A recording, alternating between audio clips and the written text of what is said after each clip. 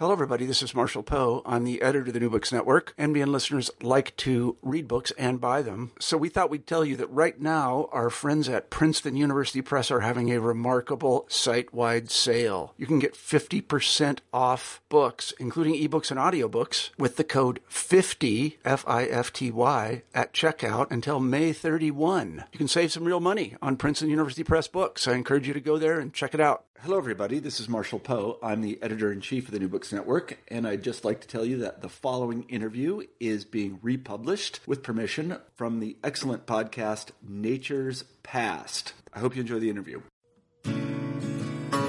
Environmental health, a resource-dependent community, and the world's largest chrysotile asbestos mine.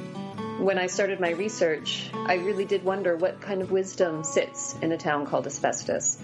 A conversation with Jessica Van Horsen about the environmental history of the town of Asbestos. I'm Sean Courage, and you're listening to episode 55 of Nature's Past, a podcast of the Network in Canadian History and Environment. In 2012, Canada stopped mining and exporting asbestos. Once considered a miracle mineral for its fireproof qualities, asbestos came to be better known as a carcinogenic, hazardous material banned in numerous countries around the world. Canada was once a leading producer of asbestos and home to the world's largest chrysotile asbestos mine located in the town of Asbestos in the province of Quebec. This is the subject of a new book by Professor Jessica Van Horsen. A Town Called Asbestos is a thoroughly researched and thoroughly shocking account of the history of asbestos mining, environmental health, and resistance in this small Quebec resource town. How did the people of the town of Asbestos respond to the growth of asbestos mining, the knowledge of the harmful effects of asbestos, and the consequences for their own bodies? To find out, I spoke with Jessica. Hi, I'm Jessica Van Horsen. I'm a senior lecturer at Leeds Beckett University in the UK. Hi, Jessica. Thanks for joining us and coming to tell us a little bit more about your new book. For listeners out there who haven't read the book yet, when they do, they're going to discover that there are actually two protagonists to the story here. On the one hand, you have a mineral, and on the other, you have a place. So for context for listeners, can you start by telling us about the differences between asbestos with a lowercase a and asbestos with an uppercase A? Sure, and just as a warning to listeners, there's a lot of the word asbestos in the book, but because it involves a place called Asbestos as well as a mineral called asbestos. They are obviously two distinct things. Asbestos, the mineral, is a fireproof mineral that was formed millions and millions of years ago in rock. And when it appears on the landscape, it looks like a woolly rock, and you can break it apart and weave it much like cotton. So its fibers are very cotton-like. And that is the mineral asbestos. Mm-hmm. Asbestos, the community, was formed in the 19th century around a small open-cast asbestos mine, well, small at the time. The Royal Mail Service is the department that gave the community its name. Very inventive of them, of course. Mm-hmm. But it's also important to remember that in the town of Asbestos, the majority of the population is French Canadian, and they call the mineral amiante, which is the French word for asbestos. Mm-hmm. And that can help distinguish the two, especially in the local population. Asbestos is different from amiante. So it's interesting that the town in Quebec actually has an English name. Yes, for sure. And it does speak to waves and waves of colonialism and those sorts of trying to make communities fit into a Anglo-normative idea of Canada. So this, I think, is one of the most interesting places to begin for thinking about this book because it's a book that doesn't fit into the genre of commodity histories where we've seen environmental historians publish books on the history of cod or cotton or some other global commodity. But your book is rooted in a place. So it is about this commodity and how it travels around the world, but it's about the history of the town of Asbestos. So can you explain why you took this particular approach to studying both the mineral and the place? Sure, and there are a lot of great environmental histories of commodities, and I love the idea of following them around the world. But I also love the idea of thinking about what is it like to live in a town called Asbestos. And of course, I've read Keith Basso's Wisdom Sits in Places before, and when I started my research, I really did wonder what kind of wisdom sits in a town called Asbestos. And so that was sort of my ground point for my research there, to see how a community that is entirely dependent on one commodity and defined in a lot of ways by this one commodity unfolds its own history, and how it is connected to a global commodity trade, but still is very focused on the local. And I thought, you know what, place matters in this story. And so what can this place tell us about this larger narrative of trade, disease, deception, all of those things? And there's a big story here that implicates the town enormously. So certainly there could have been dozens of other versions of this narrative of the history of asbestos. But the story that you found in Asbestos is quite intriguing. I wonder, too, for listeners, it may seem jarring to think of a town called Asbestos, but as the book outlines, there was a time when the mineral itself was associated with safety, whereas today I think most people would think of asbestos as a hazardous material. So can you explain why asbestos was once a mineral that people thought of as something that promoted safety? Sure, and that's a great question, because it really does rest on the local population's pride in place, this idea that asbestos was synonymous with safety. And in many ways, it still is a material that can be used to prevent the spread of fire. Its chemical makeup means that it can withstand temperatures up to 3,000 degrees Fahrenheit. And so that was actually really remarkable, especially in 20th century North America or Western Europe, when electricity was being installed in so many wooden buildings and fires, massive fires, were spreading throughout urban centers. And so asbestos was seen as integral to safety during this time. It was also used to reinforce cement. So if you were having a bridge built, it was important to have asbestos in the cement that was being used in your bridge, because it would make it stronger and more durable, and it would reduce taxes because you'd have to repair it less. And so for much of the 20th century, if you had asbestos in your home, in your office, or in your bridges, you were safe. And that's something that the people who mined asbestos and who worked with the mineral really did believe in. This is a part of the book that I had never thought about in environmental history, and I think about the work of Stephen Pine here. Fire is a prominent part of human history and central to industrialization. But I had never considered the role of fireproof materials in facilitating industrialization. And you make a case here that asbestos, especially in the 20th century, is the quintessential mineral for modernization. Yeah, and I think it helps produce modern society as we now know it, allowing us to be innovative and daring in new technologies that were being developed throughout the 20th century. Even the brake pads on your car, it's fundamental to have asbestos in those brake pads. Just something as simple as that, to keep your family safe. And of course, it was actually putting your family at risk, but during the 20th century, it was marvelous.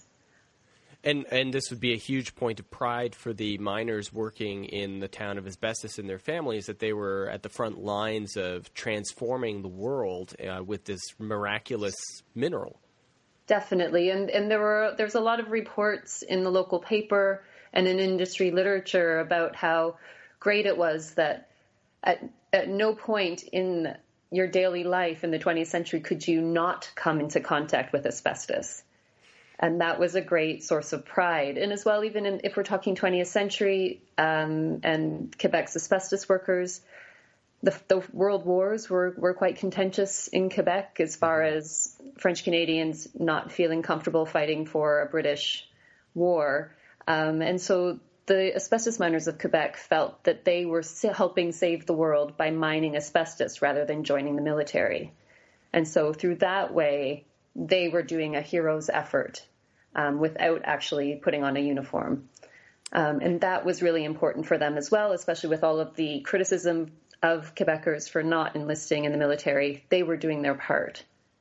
Now, there's a lot of tensions in this book, though, where you show the community's attachment to the mineral and the centrality of the mineral to the economic life of the town.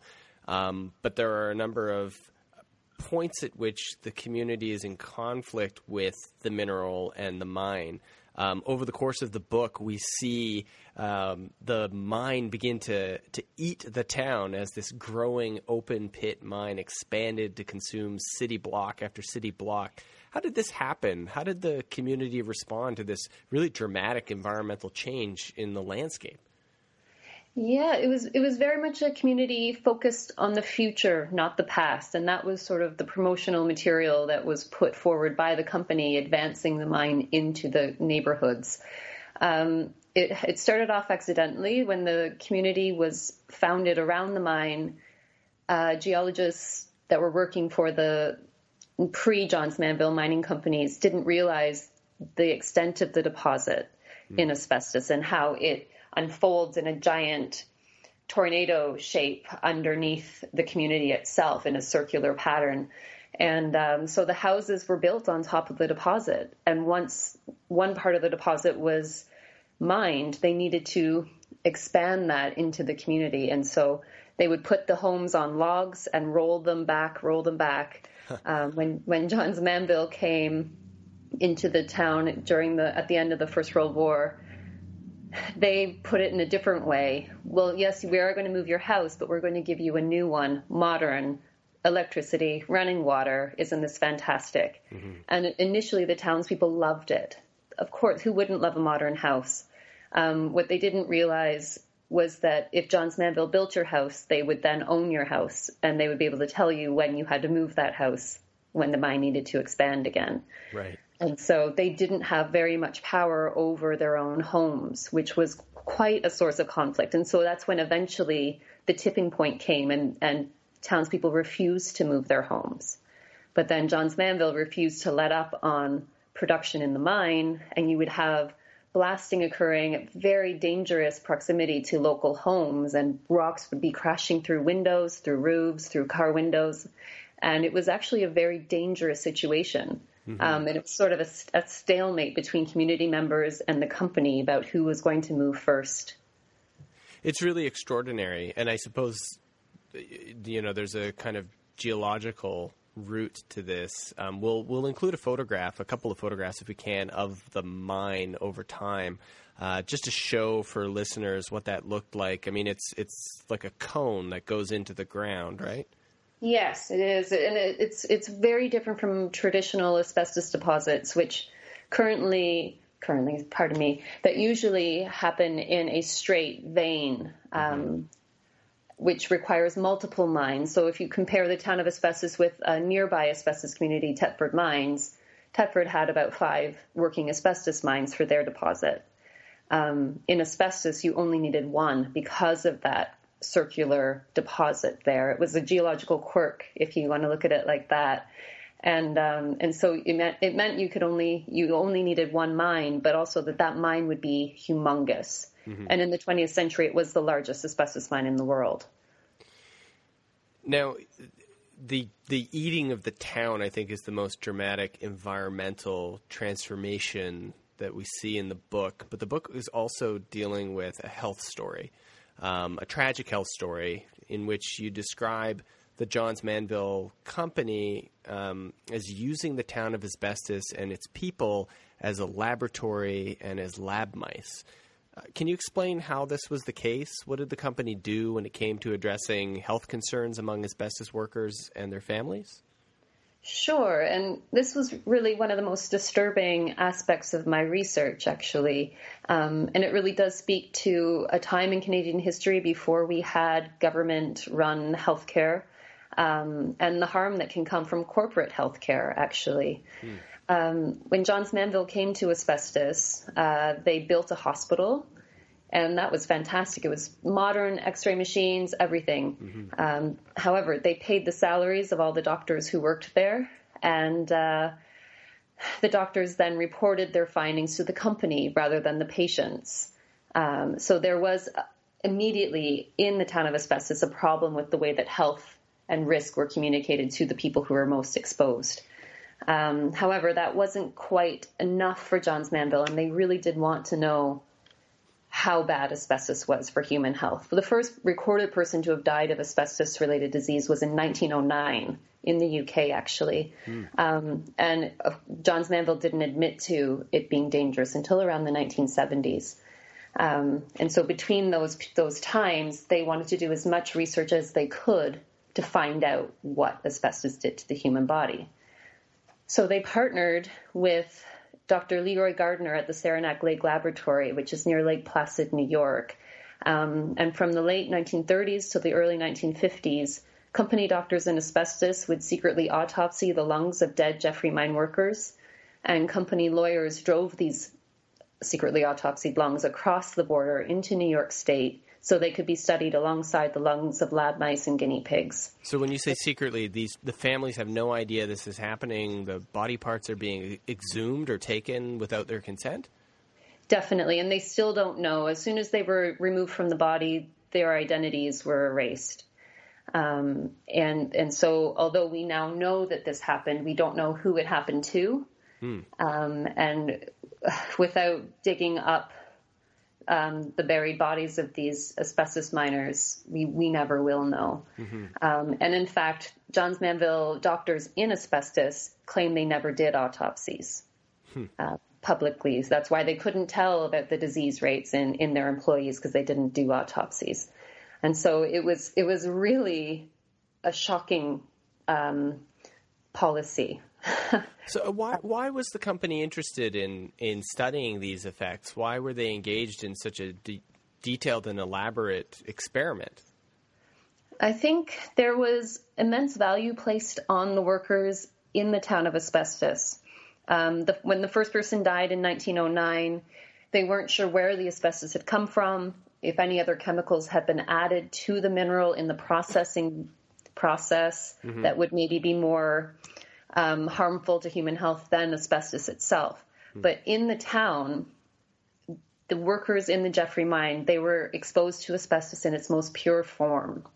And so if they were sick, that meant that asbestos was bad. And as long as they weren't presenting any indication of disease, the company could say, look at these miners, they live and breathe this mineral every day and they're fine. And so they were a real tool that the company used to promote the safetiness of the mineral. And of course, it was all lies. The company had evidence that the workers were very sick. They just chose not to tell anyone, including the workers.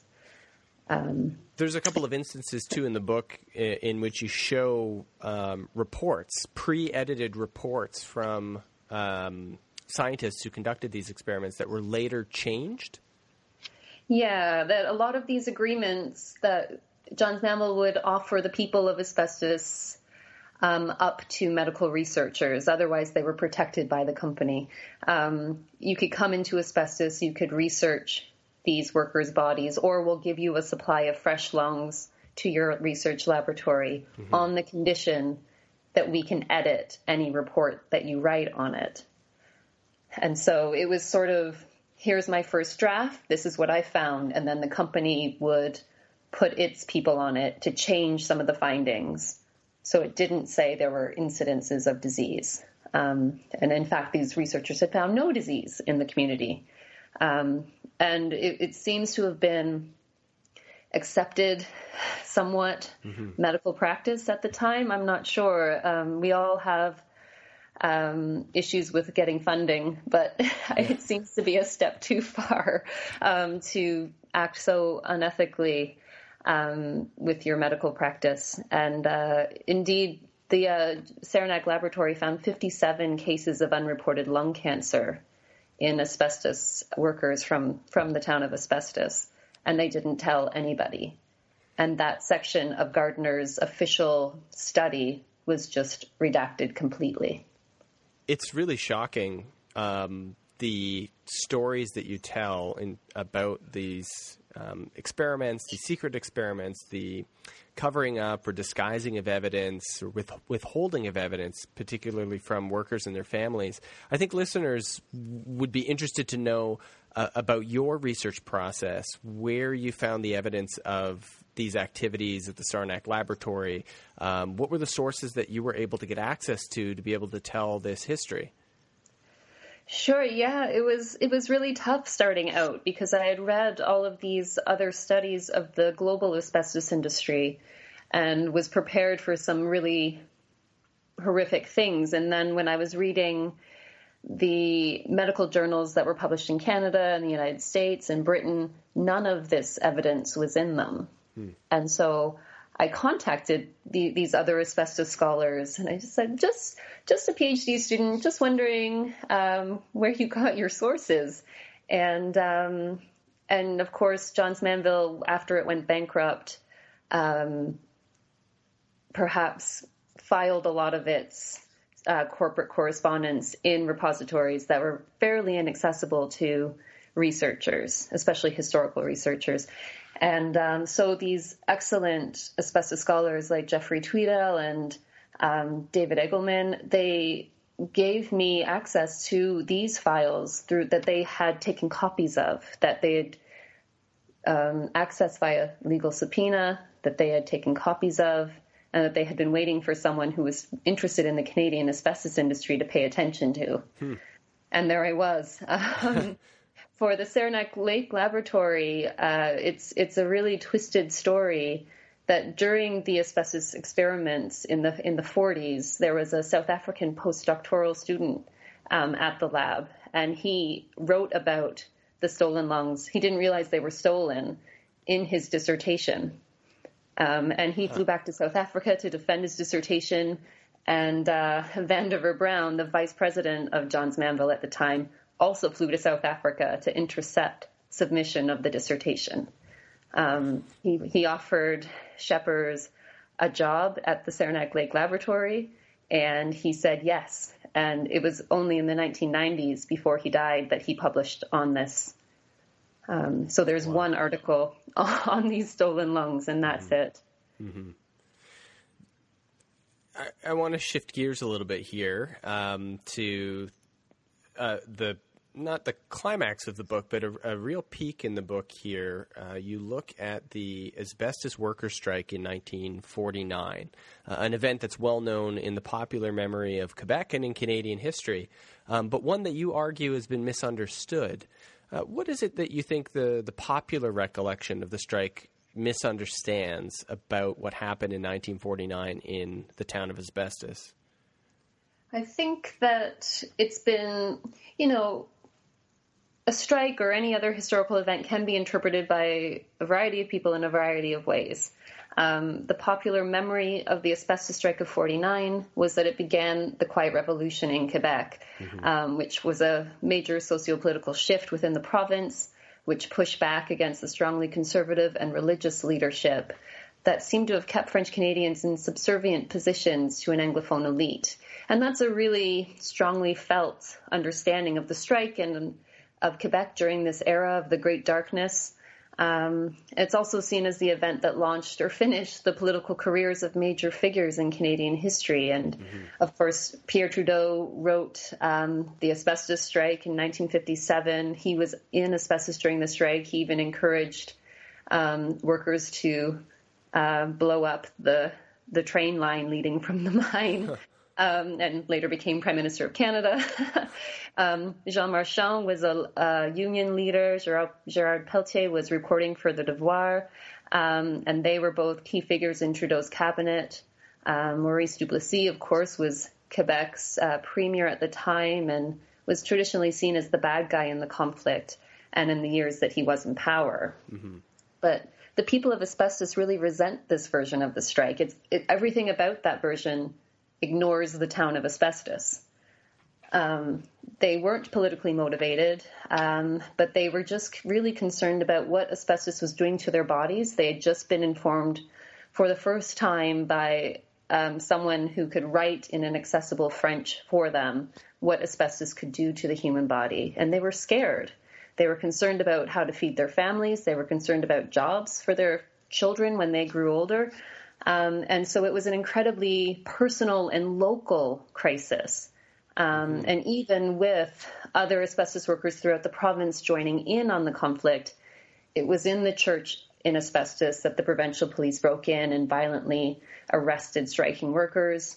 It was into crowds of local women and children that tear gas canisters were fired. And it was the town of asbestos not working that basically froze the entire American asbestos industry and for 5 months. And that's significant. And that is what happened. They weren't taking part in these grand political movements. They were definitely focused on the local and how it was connected to the global. To some extent, it illustrates one of the central points of the book. And it's interesting to see the degree to which, in the evidence that you pull out, how significant health concerns were during the course of the strike. And you rely quite extensively on the reporting of Pelletier, who he's there throughout the 1949 strike. Yes, and he's one of the only reporters who was at the strike or who were reporting on the strike that tried to get access to the workers themselves. That you would have other reporters coming in and out, talking to company officials, which of course was a valid source. But Pelletier slept on the couches of striking workers. He was very good friends with Jean Marchand, who had, of course, an in with the striking workers as being one of the major leaders of their union. And he had unprecedented access. He was invited to union meetings. No other reporter was. And he was fundamentally concerned with what they were saying, what they were feeling, and what they were wanting. And really, they were wanting assurances that they wouldn't be dying, which is very basic. And there was even one event, there was a union meeting for the wives of striking workers during the strike that Pelletier went to. And it was a time for these women to come in and ask union leaders about the risks asbestos posed to their husband's health, to their children's health, to their own health. And that is excellent reporting. And it just to have that sort of access to this population at the time, for me, that tells a story of the town at the time that these national grand narratives forget. So at the beginning of our discussion today, you talked about some of the risks of private health care that asbestos workers experienced, where they're dependent on Johns Manville as a private corporation to provide their health care, which leads to the suppression of evidence of health risks associated with asbestos. By the early 1980s, Johns Manville goes bankrupt and ends up selling the mine in Quebec, and the Quebec government assumes control and nationalizes the mine in the 1980s, and by that point is responsible for provincial health insurance. But you suggest that this actually made it more difficult to address the adverse health effects of asbestos. Why was this the case? It was the case. Well, it's interesting because Johns Manville had a long relationship with the Quebec government before it went bankrupt. And I will say it went bankrupt because of all the class action lawsuits being launched against it by their American workers, where, the American legal system is very different from the Canadian one. And so they were being punished in legal terms, and rightly so, by their American workers.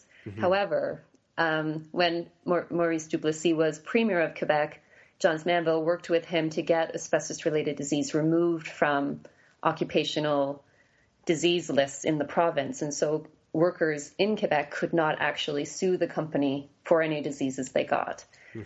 So that is all pre-1980s. Once the Quebec government takes ownership of this toxic industry, after its giant has collapsed under workers' compensation litigation, it legitimized the industry again because people trust governments or trusted governments in a way that they didn't trust corporations at the time. And so by saying we support this industry, this is part of our identity, it's part of our culture, it's part of our economy, which it was, they legitimized it and muted the concerns of people that people had over the effects on their health. And of course, it's really interesting because this was the government of René Lévesque, and René Lévesque had come to power fighting for workers' rights. He was always very vocal about the rights of workers and safety of the Quebec people.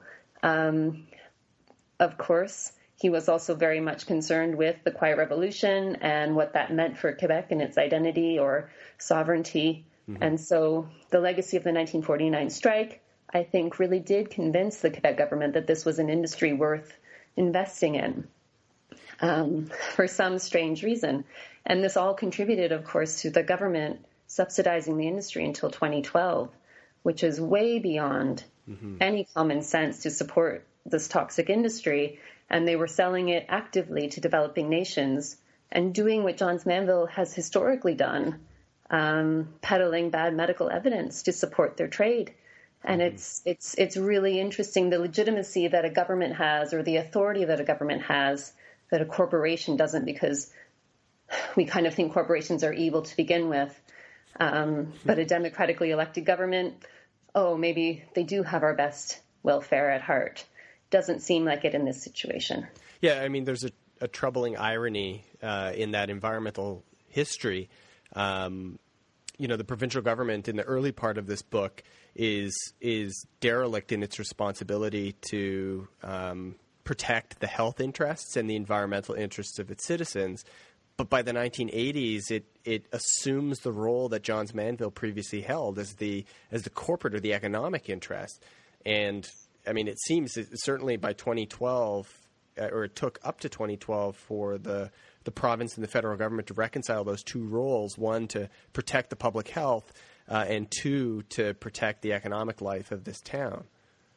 Yeah, and I think it's easy for us to forget this because it's not really part of our reality, but asbestos used to be known as white gold. It was worth more than gold in international markets in the 20th century. It was incredibly lucrative for governments, for corporations. And so I think the money that asbestos brought in helped convince government officials that it was worth supporting, just because it was that much money.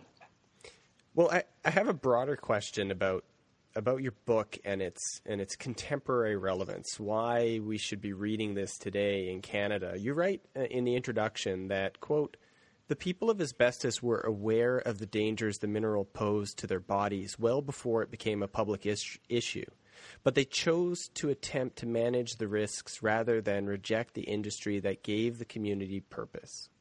This is one of the key insights of your book. Why do communities choose to accept these kinds of risks? And do you see this case study of the town of asbestos and its history as instructive or comparable to other resource-dependent communities in Canada? Yeah, I think this is the case. And when I wrote that, of course, I wasn't saying that they knew asbestos was bad and therefore were spreading illness around the world. They knew that their bodies were different after they were working in the industry. Mm-hmm. Their breathing was different. The way they could move their own bodies was different. And they had a bodily knowledge. And that's something I really tried to get at in my research, was the different types of knowledge surrounding disease. We've talked already about the knowledge that comes from laboratory research and stolen lungs, X-rays and blood tests and so on. But just from existing in a diseased body, you know something of disease, whether you can name it or not. You know you're unwell. I think that is something that I was able to get at by focusing on the local within this study rather than following the mineral around the world, like more traditional studies of resources, in the way that it's really interesting to see this resource communities throughout Canada, throughout the world. They are entirely dependent on one resource. And so to know that, to not really see yourself leaving your hometown because it's where you grew up, it's where all your family is, you're stuck. And so you accept certain risks. You say, I've had a good life, I've had a good job, look at me, I have a house. And you can live until you're 70. Asbestos doesn't kill everyone it comes into contact with. And I think that helped obscure the risk slightly. And it's the same thing with people who smoke saying, well, my grandfather smoked and he lived until he was 80. You could say, here, my grandfather worked in the Jeffrey mine and he lived until he was 80, so it's fine. Yeah, sure, I have a cough, but that's just because I have a cough. And the corporate medical care situation in asbestos contributed to this as well, with company doctors telling Jeffrey mine workers that the reason they were coughing is because they smoked. Tobacco was a very easy scapegoat for the asbestos industry to use. And so there was a lot of misunderstanding and blame on the workers themselves for their poor life choices as to why they were sick. And so it really did obscure those sorts of risks. And we can see it throughout resource industries. The coal mines in Western Canada are another example of these sorts of dependencies and identities rooted in a resource. Mm-hmm. And I mean, I agree with you that local view of the town helps us understand or appreciate the people who live there.